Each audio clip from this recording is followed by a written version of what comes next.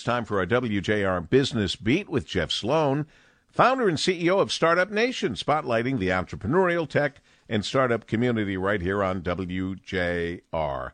Good morning, Jeff. Good morning, Paul.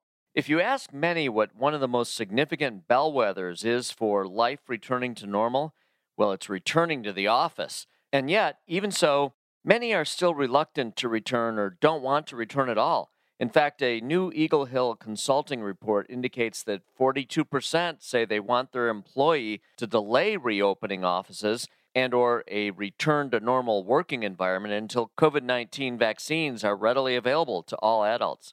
And with respect to vaccination, over half of those polled say employers should offer incentives for employees to become vaccinated. And even more of those polled felt that vaccination should be required for a return to work.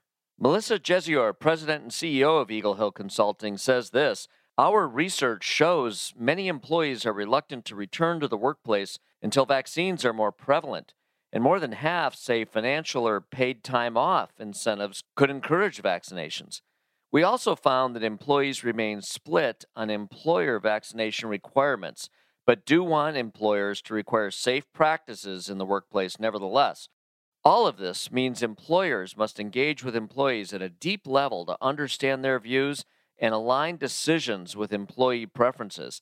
There will not be a one-size-fits-all approach, and it isn't enough to just announce plans. You must engage your team and get their buy-in. Good advice, just in time, as companies begin to lay out their plans to return to work soon.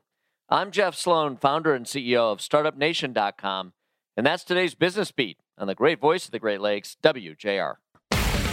This segment brought to you by Dell Technologies.